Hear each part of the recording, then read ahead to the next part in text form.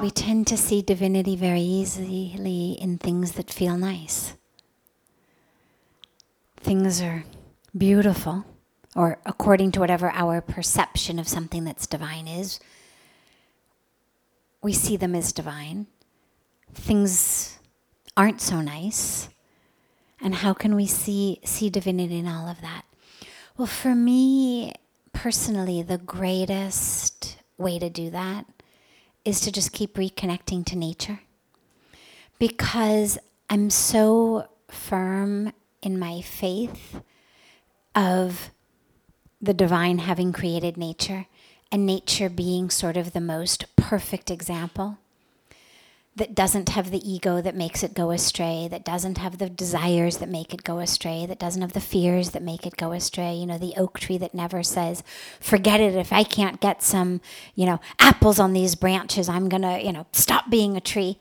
The oak tree understands, I'm an oak tree, I'm not going to produce apples. So for me, nature is just the model of how creation should be. And so in nature, when we look at nature, we realize there's just as much death as there is life.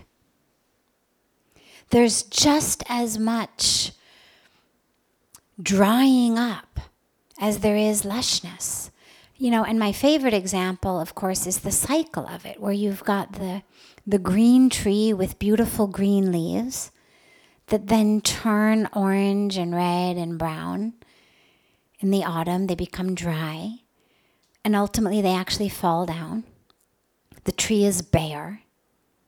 The snow comes, it packs down those dry leaves that we thought were dead. And those dead, dry leaves become actually the fertile soil for what blossoms in spring.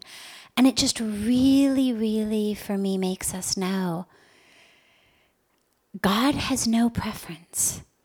Because, of course, if God wanted trees to be green all year, God would make trees green all year. And if God wanted every tree to give apples, every tree would give apples. And if God wanted, there never to be a dry season or a hot season.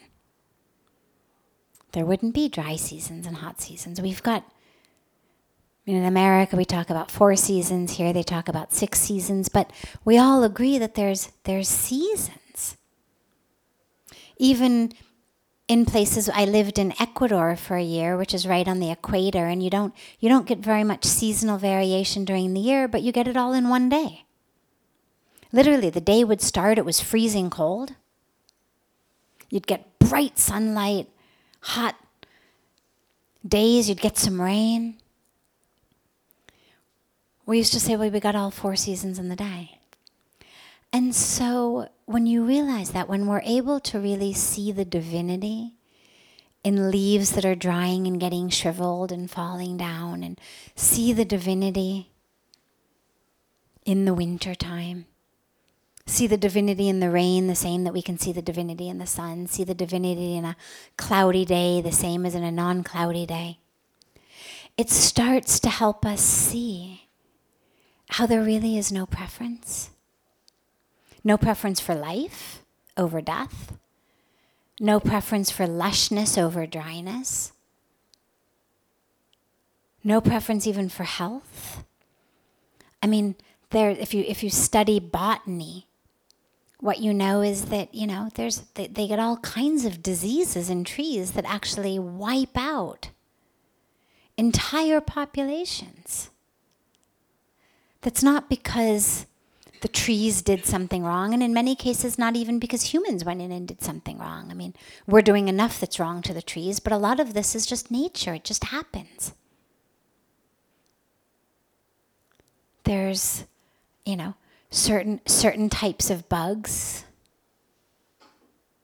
that grow certain ways that different animals grow and actually end up suffocating the tree and killing the, all of this takes place in nature. And the question is, well, or even you look at the animals, and you look at one animal eating another animal, killing another animal to eat it.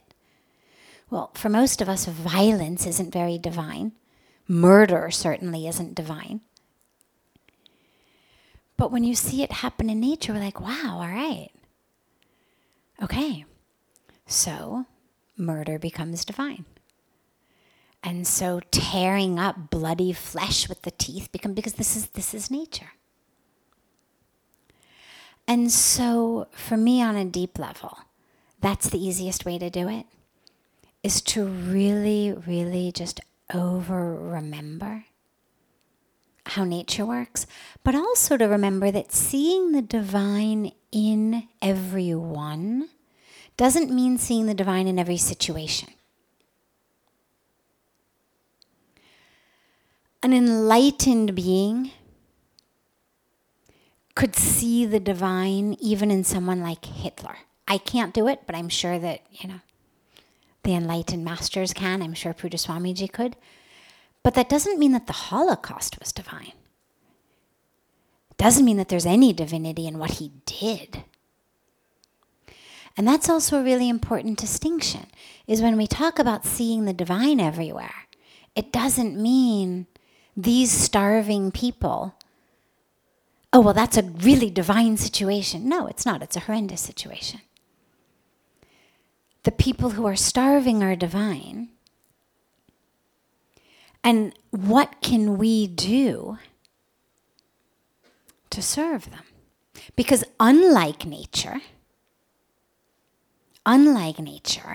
we've actually created their problem. There actually are enough resources. There is enough food. There is enough water. There are enough of all of our resources to provide for everyone on earth. So if people are suffering due to lack, we actually have created that. And so it becomes our responsibility to fix it.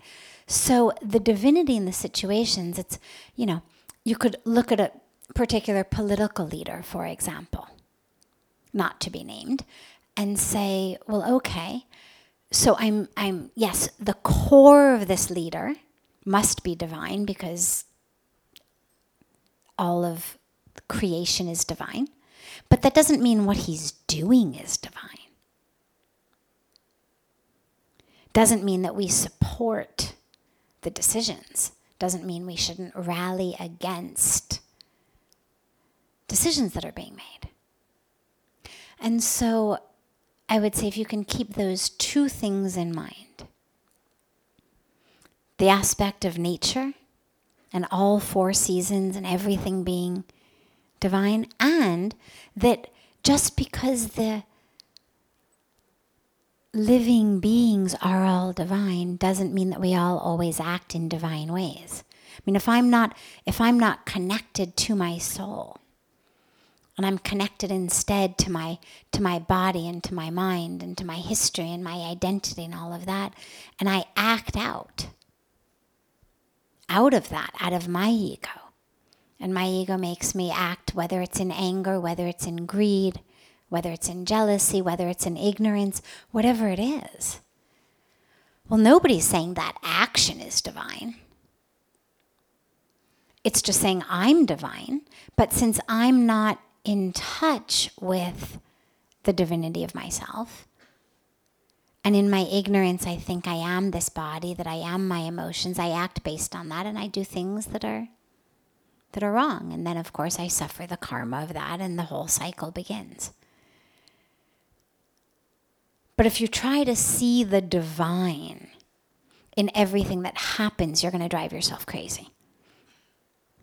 Yeah, really. I mean, it's how to see the divine in all of the beings, even when they're engaged in behaviors that are so clearly not divine. Can we still see the divine being that's in there and just not being connected to by the conscious mind? It's really hard. But the good news of that is it makes 24 hours a day our spiritual practice. Then it's not just a matter of how much time do I have to sit in meditation or how much time do I have to sit and pray. Then I can actually stand up off my cushion, stand up out of my mandir, and not feel like I'm leaving my spiritual practice behind. it becomes literally, if my goal becomes, can I see the divine in all? Well, and the first really beautiful aspect also of that is our eye that sees the divine, our third eye, has to be open in order for us to see the divine anywhere. Seeing the divine in the flowing Ganga, seeing the divine in a gorgeous sunset, seeing the divine in the eyes of one you love and who loves you back and is looking at you with love. It's relatively easy. The eye doesn't have to be open super wide. But as we start to see the divine in more, that eye has to open more and more and more. And so it actually becomes a really beautiful spiritual practice, because as you're challenging yourself, that eye is getting open more and more, which of course ends up benefiting us in so many ways. But yeah, it is really hard. The English translation of sadhana is spiritual practice. To remind us, I think, that it's a practice. I don't know the term for spiritual perfection. And it's certainly not something you hear people talk about. Enlightenment, of course. But anywhere between where I am now and enlightenment, well, it's all just practice.